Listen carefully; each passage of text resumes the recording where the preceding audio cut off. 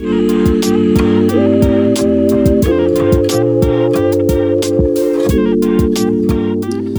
welcome back to Sermon Notes. This is Garland. We got Michael and Josh, and this week we have got Steve Graves, the illustrious Steve Graves, teaching for us on Sunday morning, and so he'll be guiding our time here. Welcome, Steve.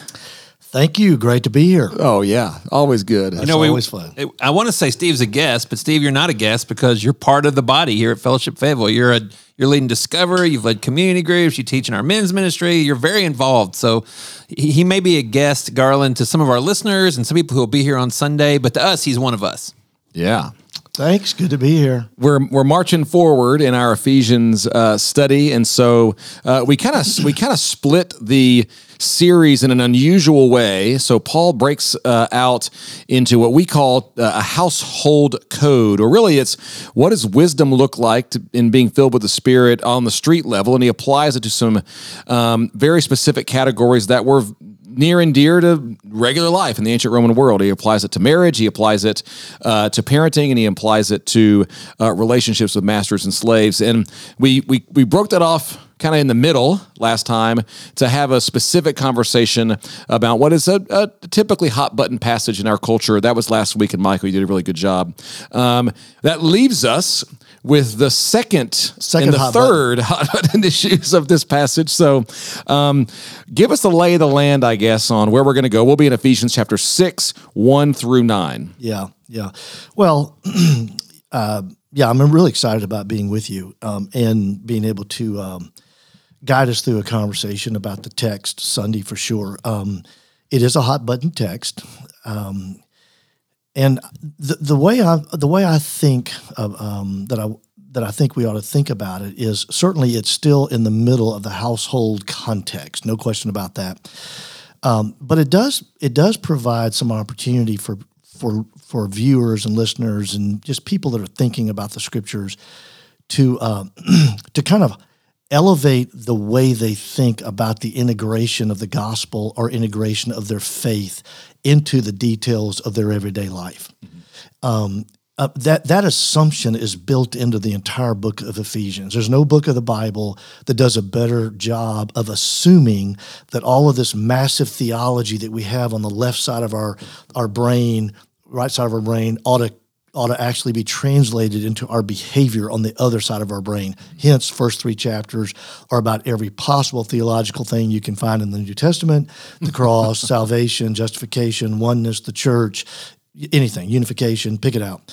But then when you get to chapter 3, there's this practical flip. Mm-hmm. And for some people would say, oh, yeah, it must be 2 writers, 2 books. It's really not. It's the assumption that the gospel intent was never that we have this separation between the gospel and the details of our life.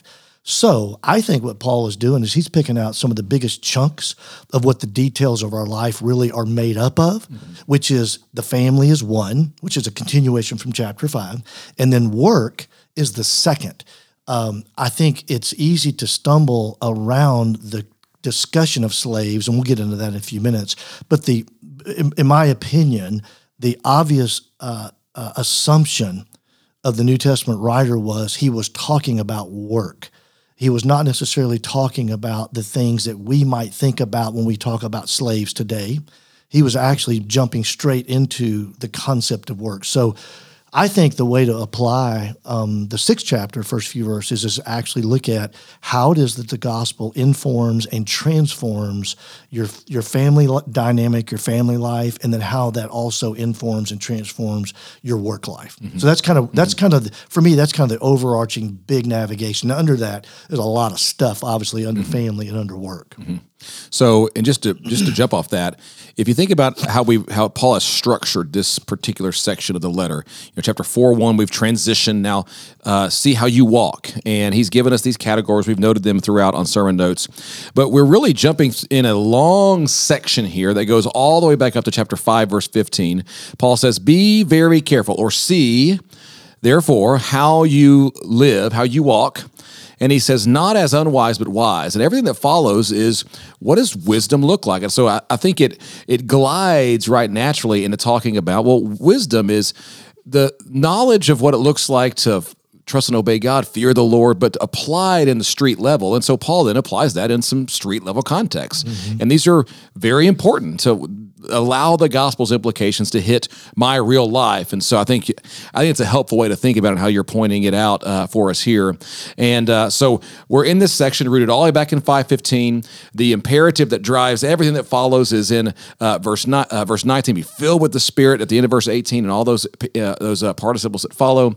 As we get down into chapter 6, 1-9, what we do on sermon notes is, what's the stuff that didn't make it in? And there's always stuff as we prepare these sermons that we might talk about, over coffee or in one of our meetings that just for whatever reason, we didn't have the time to get it in on a Sunday morning. So what do our community group leaders, people doing discipleship or just studying the text on their own, what do they need to know as they study this passage? It might not make it into the sermon. Yeah. Well, when you go into the practical parts of living out your faith, it's really important that a person doesn't try to approach the Scripture as some sort of 100% guaranteed, money back. This is the manual rule book. If you'll just follow these 15 things, your life's going to be perfect. If it's applied to family, if you'll just do these 5 things, Garland, you and your wife and your children will never have a snafu ever. That would be so nice to have received that. It is. If it was applied to work, same thing. So I think what's really important is to understand that even though Paul, the way I like to put it is no single verse of the Bible contains all of God's wisdom on any particular issue or topic. That doesn't mean that it's inadequate or inaccurate. It just means that there's more. There's more. And so whenever you're talking about like parenting, it would be important that you don't take just one section of the Scripture and try to build an entire portfolio of everything you think God has to say about parenting. Because there's a lot of verses about a lot of topics. In this particular verse, it's really interesting that I really think the concept of honoring children honoring their parents and parents nurturing their children. I think that's the big idea to really unpack and to get your head around. The reason I mentioned what I did earlier is because those are just 2 thoughts. That's just one thought for the kids and one thought for the parents. We know that God has got more than just one thought to parents and to kids. But in this particular passage, it's just one big idea. And so, and where I was going, the thing that I'm probably not going to be able to spend any time with is I'm of the opinion that if every relationship dynamic, every relationship kind of situation, no matter what they are, if people would bring honoring and nurture to those relationships, I'm kind of the opinion that you're feeding a gospel mainline. Mm-hmm. Now, this particular text contextually it's built into parents and children, but I think there's some. I got to thinking about relationships in general, and I think every relationship, regardless of where it sits, if people would honor each other and try to nurture each other as the core way we relate, I think things would really get a lot better. So that was an interesting thing to me that I spent a little time thinking about that I don't think will show up anywhere Sunday morning. What's fascinating is in another place, it's actually another one of Paul's prison letters. He will say, they're famous words. We say them all the time. It's in Philippians 2. And I think that's what you're getting at. He'll say, hey, don't do anything out of selfishness or empty conceit, but with humility regard each other. Their interest is more important than my own. And I think that Paul would also apply that to parents with children. Yeah. And I think as a parent of little kids, and you've raised your kids, they're already adults in varying degrees of adulthood. Yes. But that could be really difficult to look at your kids and go, that message applies to me. Yeah. I actually need to look at their interests. In a meta way, we feel like we always are, but then how can I look at their interests right now to find ways to honor and serve them, not just dictate to them. That's a helpful reminder. Well, the build-in, Garland, is when you transition. Obviously, the concept of obedience it's an elementary baby step with parents and children in the family situation, because otherwise you have to answer the question: well, are you supposed to obey parents if they give you bad things to do? Well, no. Well, what age do you stop obeying? Well, the intent of the text is a young child. And so we know that my adult children are not supposed to obey me. We know that. So where is it that you stop obeying? And I think the concept is obedience is something that's important in the early stages of parenting, children, et cetera. But eventually you have to get into honoring each other as humans, as people, as adults, because that's how you're going to relate to each other as adults, even though they're your children. So I'm with you there for sure. That's one topic. The other topic that I think we'll spend some time with, but there's no way we're going to be able to adequately really wrestle it down, is really understanding the discussion of slavery in the New Testament, and then making the jump into the world we live in today, and making sure we really understand what the New Testament was trying to say when it talked about it, but then also jumping into the world we live today without getting lost in the conversation. And I'm of the opinion that it's very hard. Actually, the Yale Anchor Bible Dictionary, I did a little bit of reading on it over the weekend, and it does a really nice job of saying it's virtually impossible for people in today's culture to adequately jump back into the New Testament. When we think of slavery, we think of those horrible, evil things that happened and are still happening. If I saw a documentary over the weekend with the Qatar, the FIFA World deal, and literally the whole thing was on slavery. It was amazing, a horrible situation. But back to the topic.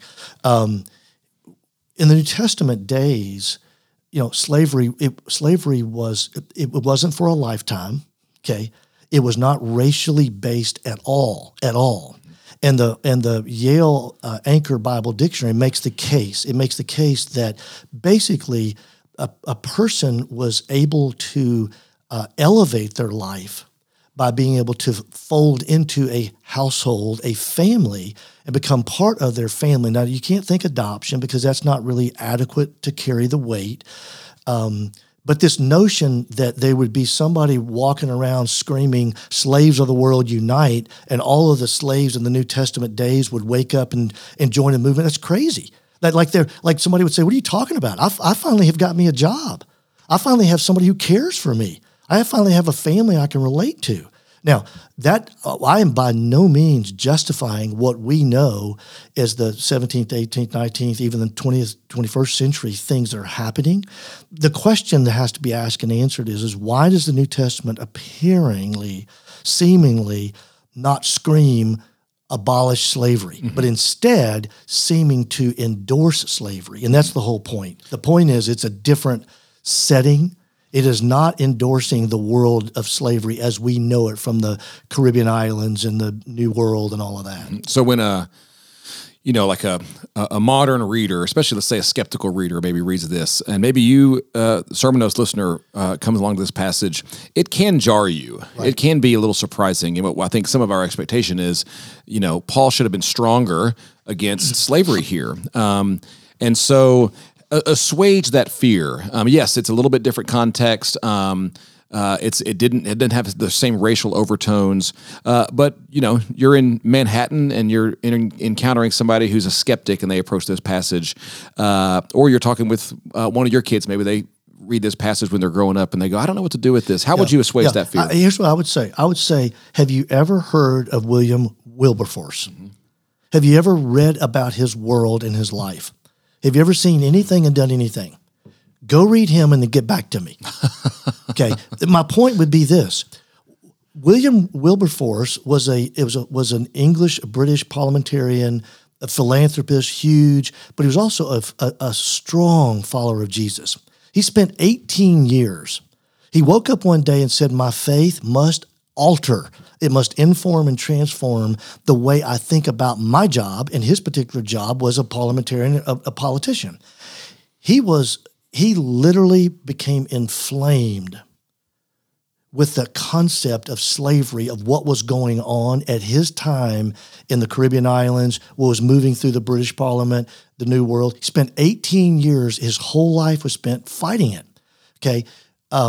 My point is what slavery has become in our world today It just wasn't what was going on back there. If it was, to think that that people of faith would not have risen up, they would have. My point is people of faith since the 17th, early 1800s have been largely, not everywhere, unfortunately, but they've been largely people who have driven some of the clarity and some of the conviction around treating that. Mm-hmm. You're not going to ever dismiss the language of the Bible. And one of the things that happens without going off too far down the curve is the Bible was never written, in my opinion, the Bible was never written to be a manual to do anything. Okay? Mm-hmm. It wasn't that. Or a rule book for life. It wasn't a rule book for life. It's not a manual on how to parent. It's not, here's the blueprint on how to do church polity. And now there's a lot of that in there. Okay? But the primary thing it's a guidebook on how to relate to the Creator and how the Creator wants to relate to me and you and everybody else but me right here. And so embedded in the New Testament is all of this language. And so when we read the word slave, the backdrop of that whole thing is really about me and my God. It's not about an ethical thing going on in my culture. It doesn't mean the Bible doesn't address stuff of ethics. It does. It does. But what God really wants me to understand, which is the rest of that text, is that has it ever dawned on me that I have an identity and a belonging to Him, just like the first century slave did.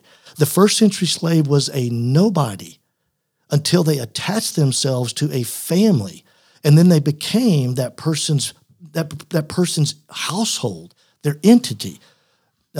Yes, there were some legal ownership things. A person couldn't not work and not get paid, things like that. But the backdrop of the whole thing is it's a spiritual formula, not a formula, excuse me. It's more of a spiritual construct of how I relate to my Savior in the gospel message. Does that am I making any sense? Maybe to use language that Paul would use is he opens, we tend to obscure this in translation, but Paul, his favorite way to refer to himself is the same word. He'll say, Paul, now we translate it as bondservant often or a servant, but it's the word doulos, same word here.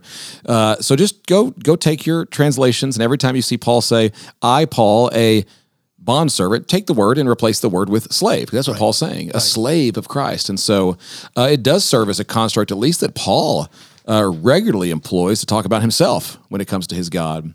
One thing, Steve, as you were talking, and it struck me as I was studying the end of chapter 5 for last week, was in each of these sets of relationships, we see God's heart for the powerless person in these dynamics. And so he says, children obey, but fathers, don't provoke them.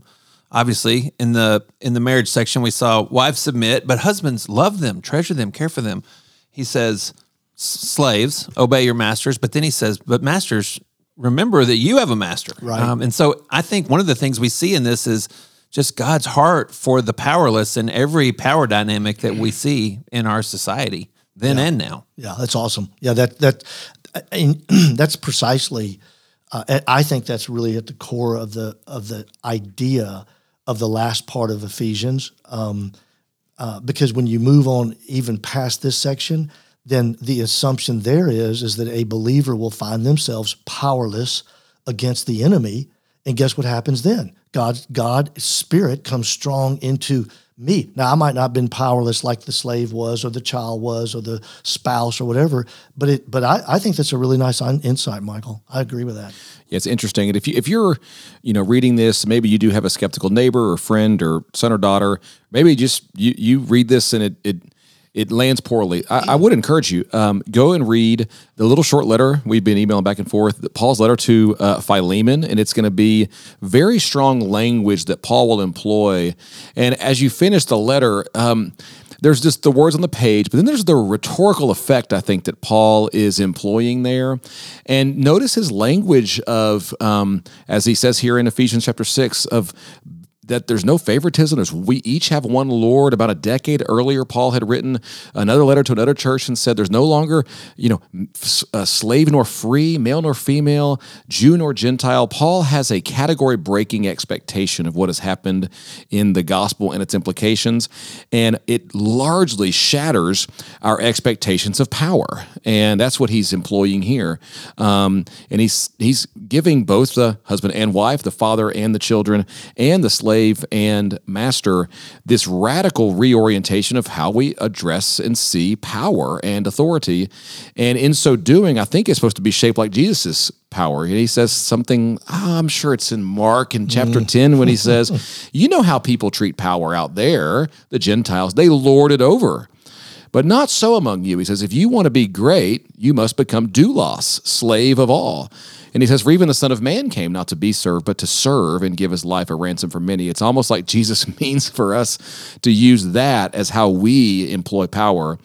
The powerful and the great are the servants or the slaves of all. And so when we think of it in terms of those kinds of terms, our notions of power, powerless are totally eradicated or changed significantly because of the way Jesus has now defined power. And that's just helpful when we read a section like this or Philemon to just recognize how dramatic what Paul is saying is in the ancient world and in the modern world. Any last words from any of you guys?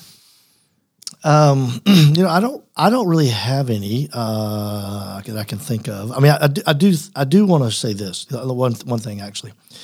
I'm always, whenever I'm reading the epistles, I'm always kind of taken back at Paul's ability to keep the context and let me back it up and say it a different way. I'm always amazed at Paul's ability to unpack the gospel in a context that he personalizes it from his own world. And I don't know if I'm making very much sense here, but like what you don't have with Paul is you don't have a guy that's just sitting up there whipping up stories and sermons.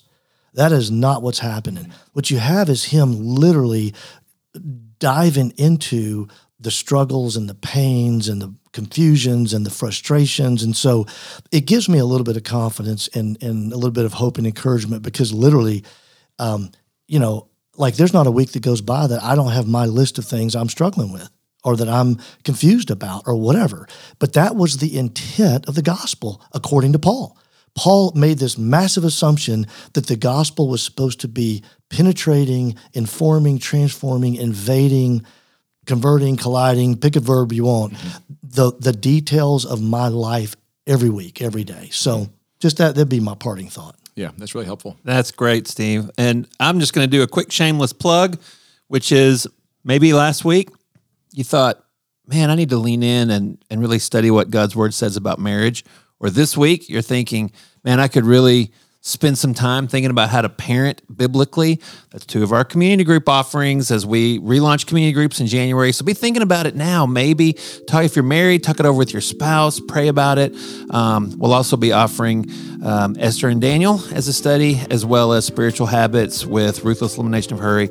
But just these 2 weeks with marriage and parenting, those are 2 things that we have great community group studies on. So something for people to be thinking about. Well, as always, thank you for listening to Sermon Notes. We'll see you Sunday. Have a good time with your small group.